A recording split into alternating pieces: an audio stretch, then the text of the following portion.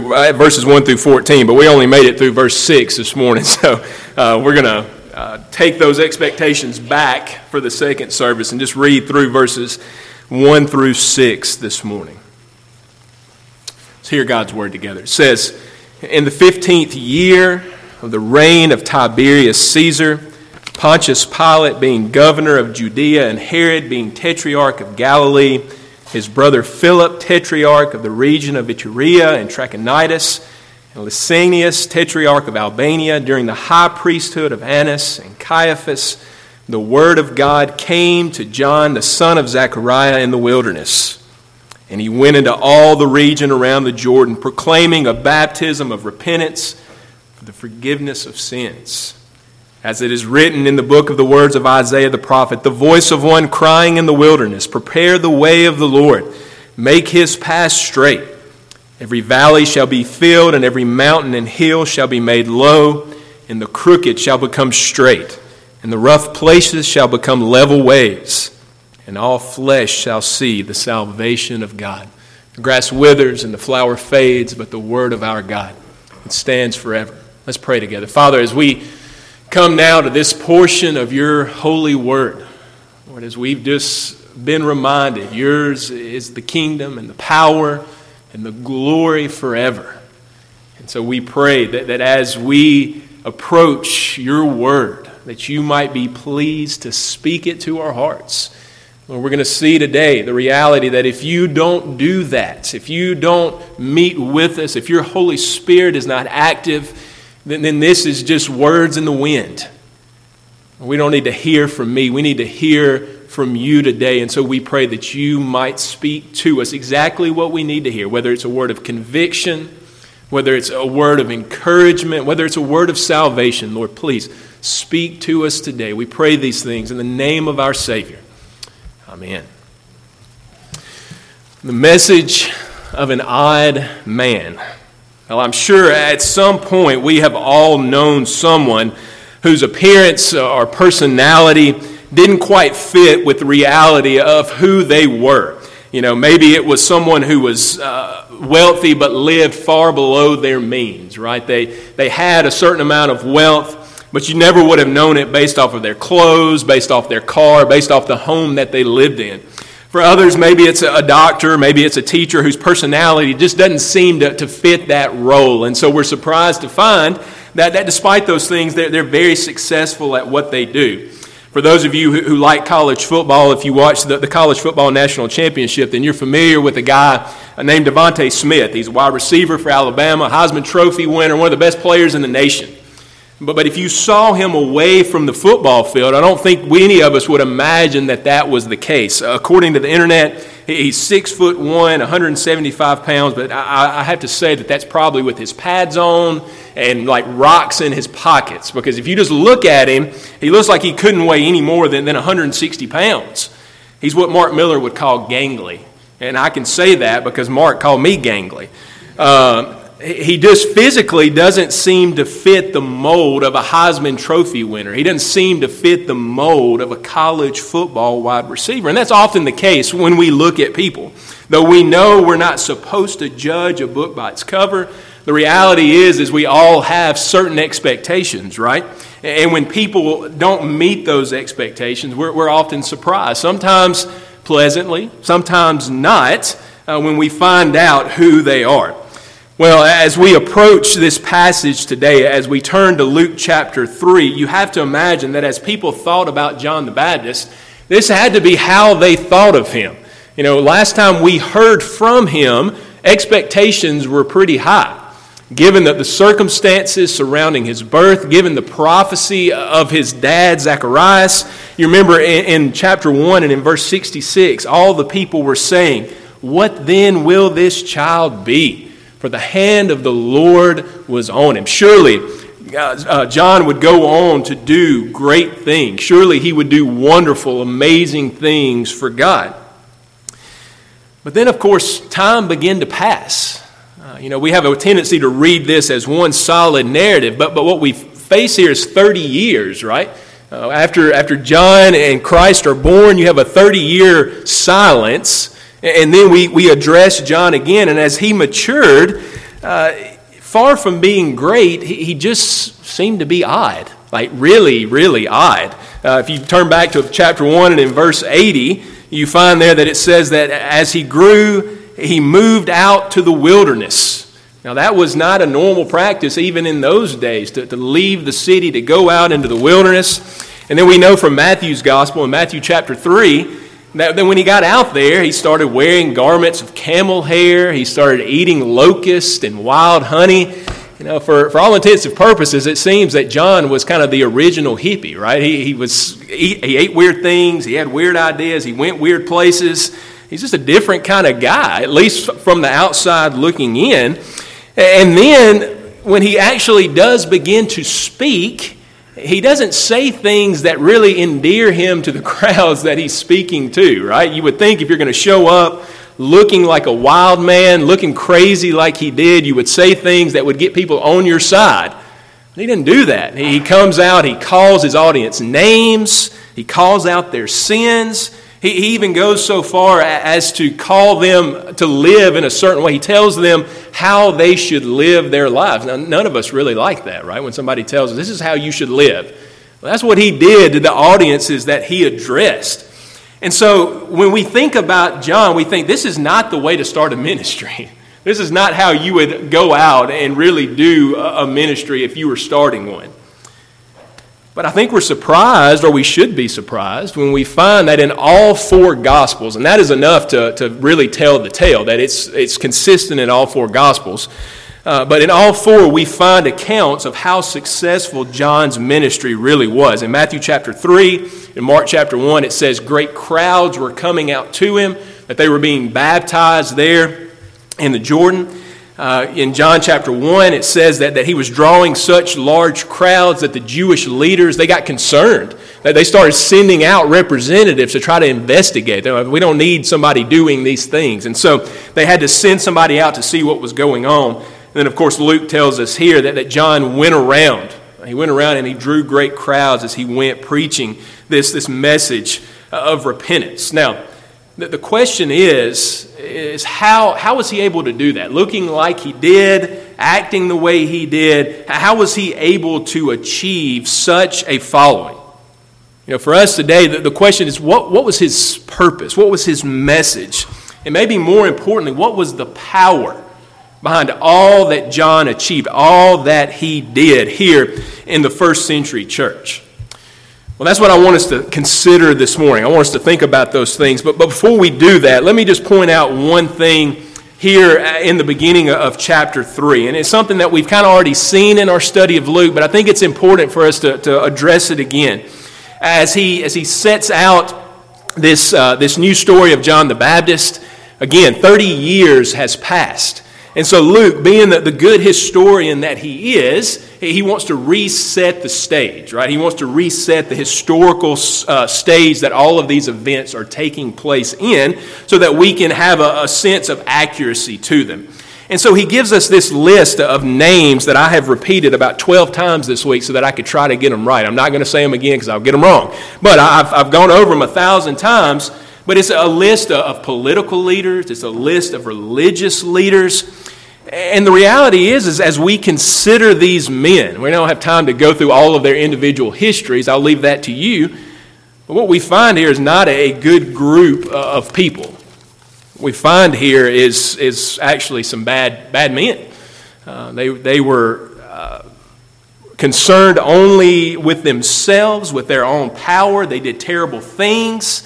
And they left a world that was dysfunctional, both socially, politically, and religiously. Outside of the elite in this society, it's not a great time to live. And that's especially true for God's people. We know from the gospel accounts that God's people tended to be the whipping boy of the Roman Empire, right? If something went wrong, they were the ones who took the blame. They were the ones who were persecuted. They were the ones who were left in fairly bad shape.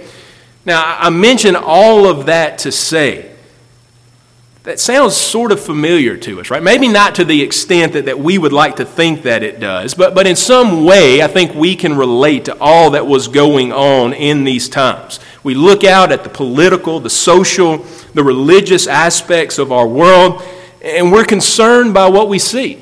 We're concerned by what this may mean for God's people in the long run. Friends, let this passage once again be a reminder to us that first, we are not the first of God's people to experience poor leadership or consider that we are not the first to have to deal with persecution. And frankly, if the world continues, we won't be the last. As long as sin is in the world, as long as power corrupts and it corrupts completely, we won't be the last of God's people to experience these things. But secondly, and more importantly, I want you to notice here that despite all of the opposition, what has not changed? God has not changed, right? He is still actively at work here, calling John the Baptist, here preparing the way for the Savior, here bringing redemption to its fullness. And in so many ways, God is still doing that today. He is still preparing the way for Jesus Christ into the hearts of men and women here and all over the world. He is still preparing the way for redemption that is to come at the end times. He is preparing the way. He is doing a great and mighty work despite all that we see going on around us. I understand why we may worry. I understand why we may be concerned. But do we understand that we don't have to be? Are we familiar enough, to put it another way, with our Bibles to apply the truth that we find there and to live by those truths? Again, this is going to take us down a rabbit hole, but do we understand that our union with Christ demands that? That's what it means to be united to Him. It's not a passing knowledge. It's not a fun alternative. But following Jesus is an all-encompassing worldview. In other words, He's not just an option. He's not just a part of our lives like our jobs or our hobbies or our nationality. No, He is our life. That's what Paul says over and over and over again. That's what Jesus says in John chapter 15. He says, I am the vine and you are the branches. Apart from me, you can do some things. You can do a little thing? No, he says, apart from me, that's right, you can do nothing. Apart from our Savior, we have very little we can do. And so it is only as we look at the world through Him that we can ever really know about the truth. That we can know the truth about our jobs, about our nation, about our experiences, about our families, about our relationships. You know, Calvin has that great quote in his Institutes. Says that when we look at God's Word, they are the spectacles that we see the rest of the world through, that they give us clarity. Now, in all respect to Calvin, I hate my glasses, and so I wear contacts, and so we're going to talk about contacts. If I take them out, I can't see anything. I couldn't see the Frasers here on the front row. I could barely see Dr. Long here. I certainly couldn't see the words on this page. I can make out images. I can make out certain things, but it wouldn't be clear. It'd be fuzzy. Some of them would just be plain wrong. Well, that's what it's like to look at the world without Jesus. We may see some things, but they're fuzzy. They're skewed. They're not what they should be. Sometimes they're just plain wrong. And so we must look. We must see the world through what He has done for us. Not an option, not as an insurance plan, running back to Him when we need Him, but all of life through Jesus. Friends, I know I said this was a side note, but I won't say anything more important today than that. As Christians, we have to focus. We have to remember what is important. We have to turn our eyes off of this world, off of all the things that are distracting us, all of the things that weigh us down, and we've got to turn our eyes back to our first love. We've got to turn our eyes back to Jesus. And what does He say to us over and over and over again as we consider all of the things going on? I won't read all these to you, but in Psalm 115 we read it, right? That His purposes, they stand. If you turn to Proverbs 19:21, He says it there. Lamentations 3:37 and 39. Job 42:2. Romans 8:28. Ephesians 1:11. And I'll read this last one to you from Isaiah chapter 46, 9 and 10. It says, for I am God, and there is none like me, declaring the end from the beginning and from ancient times things not yet done, saying my counsel shall stand, and I will accomplish all my purposes. Get that? He's going to accomplish all of his purposes. Friends, he's got things completely under control. And so we can rest, but we will never do that until we know, until we trust what he has said to us, until we have a foundation of faith in Christ, and we look at the world through him. One last example. You remember this in Matthew chapter 14, the story of Peter. Jesus walks out to him on the water. And Peter says, Lord, if you will, I'll walk out to you. And Jesus says, come on. He steps out on the water. He's looking at Jesus. Everything's great. He's walking to him, right? And the waves, the lightning, they crash in. Peter takes his eyes off the Lord, and what happens?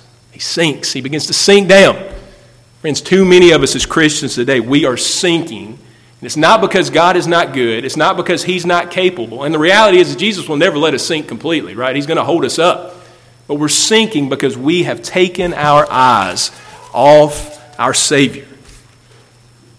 Let that truth, the truth of who he is, be the foundation. Let it be the bedrock of your life. Because if it is, COVID, conspiracy theories, government, none of those things can shake you if Jesus is the truth, because he will not be shaken. He will not be moved.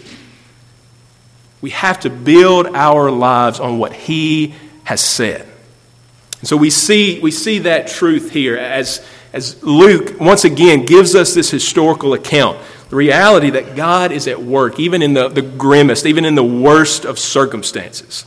Now that was a significant but hopefully beneficial rabbit hole. And with that in mind, with the time that we have left, let's at least begin looking at the ministry of John the Baptist. The first thing that I want you to see here about his ministry is I want you to see the power, the source of his message, the source of his words. You see that there in verse 2. It says, during the high priesthood of Annas and Caiaphas, the word of God came to John, the son of Zechariah. The word of God came. Now, I'm really kind of showing my hand by starting here, but it's important that we do that. It's actually imperative that we do that. What John goes out with is not a message that comes from himself. It's not a message that he has just sat around in the wilderness long enough to think of something good to say that people will be interested in, and they'll come and come out in droves to hear. He hadn't learned enough to finally go out. No, he is sent out by God with a message that comes from God.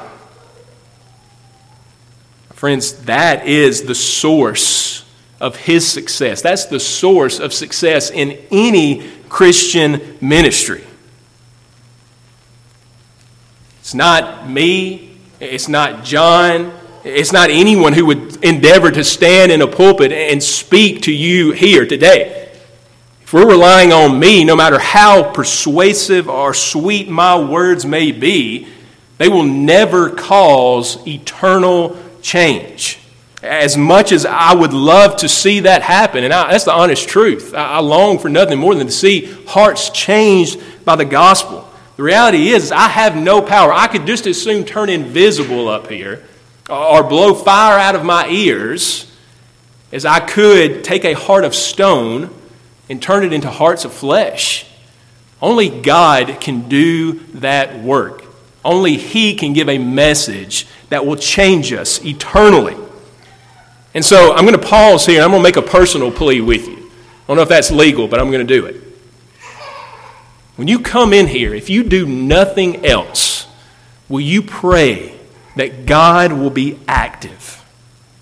That he will work in your life and in the life of your neighbor and in my life and the life of Dr. Long. That he will work in our lives and tell us the truth of the gospel.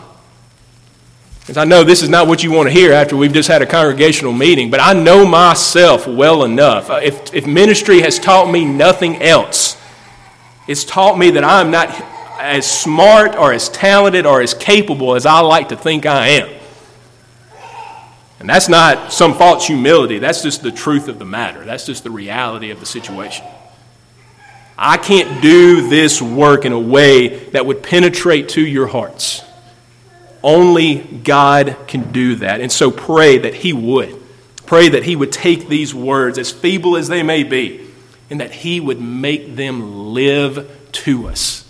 That He would make them the foundation that we talked about. Pray that for me. Pray that for your Sunday school teachers. Pray that for the Bible studies that you have. Pray that for your families. That God would be pleased to meet with us. That He'd be pleased to be active. Well, He did that for John. He gave him a message to speak. He sent John out into the world, and he goes, and we see the success that he has because God was pleased to work through him. Secondly here, I want you to notice not only the source, the power of John's message, but also notice the purpose of John's message. And you see that there in verses 4 through 6. Now, these are the words that we so often associate with John the Baptist. When we think of him, we probably think about these words from Isaiah's prophecy. And that's what Luke gives us. He says, the voice of one crying out in the wilderness, prepare the way of the Lord, make His path straight. Every valley shall be filled, and every mountain and hill shall be made low. And the crooked shall become straight, and the rough places shall become level ways. And all flesh shall see the salvation of God. John comes as that voice with the message of God to do what? Prepare the way of the Lord. His purpose is not to grow in popularity for himself. His purpose is not to see how many people he can impress with his knowledge and his abilities. He doesn't say to them, hey, prepare the way because here I come. No, he says, prepare the way because in verse 16, here comes one who I'm not even worthy to tie his sandals. Here comes the Lamb of God who takes away the sins of the world, who brings the salvation of God there in verse 6, right? It seems that at every moment, John is living by those words that he says in John chapter 3 and in verse 30. He must increase when he sees Jesus. He must increase and I must decrease. Look, he had success. He easily could have poked out his chest and said, look at what I've done. They thought I was crazy. They thought I was out here in the wilderness doing who knows what. Look at the success I've had. He didn't do that. He says, he must increase and I must decrease. Friends, I wonder if we realize that John's call is really all of our call. We are all called to go out into the world, to prepare the way for the Lord, to point others to the truth of what Jesus has done, to show them the redemption that He has given us. But to do that, we must learn to live by those words. We must learn to live as John did. He must increase and we must decrease. Friends, what a challenge that is in the world that we live in, a world of movie stars and athletes who are constantly saying, hey, look at me. Look at what I've done. A world of social media where we are constantly saying, whether we know it or not, hey, look at me.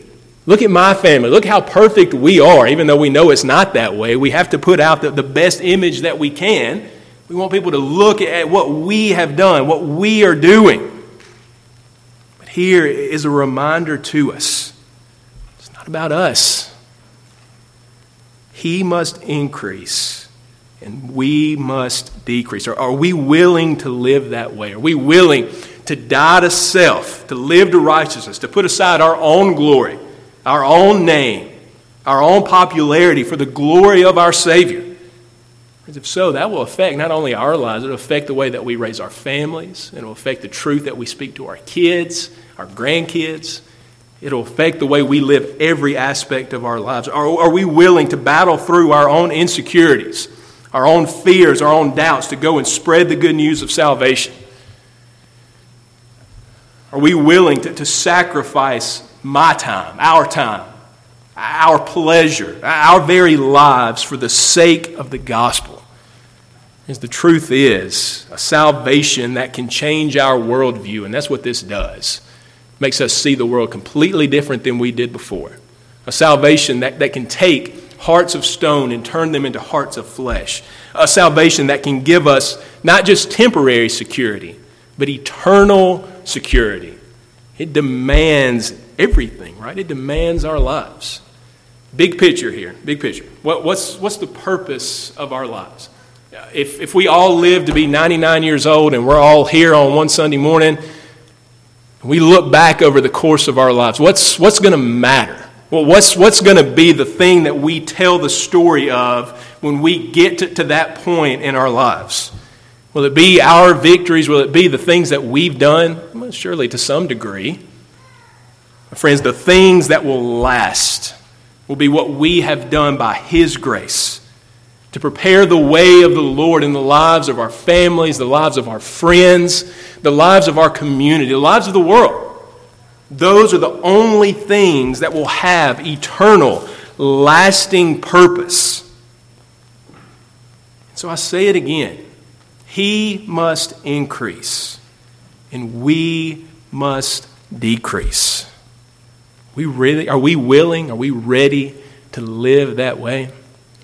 Well, we've seen the power of John's ministry. We've seen the purpose of John's ministry, and I think we'll stop there this morning because to go further will get us into John's message, and that's where we'll start next week with John's message. And it's a message of repentance, a message like we have at the top of our verse where John, in 1 John 1:9, says that if we confess our sins, that God is faithful and just to forgive us our sins. He comes into the world and He says, repent, for the kingdom of heaven is at hand.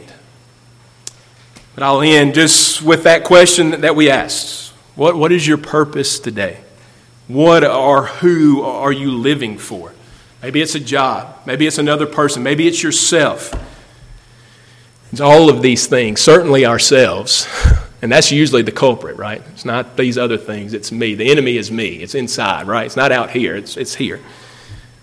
All of those things will disappoint. But here we have the one. John prepares the way for the one who will never disappoint, who will never let us down. The only one who can give us eternal, lasting meaning. And the only one who can get us safely, eternally home. Are you trusting in that Savior today?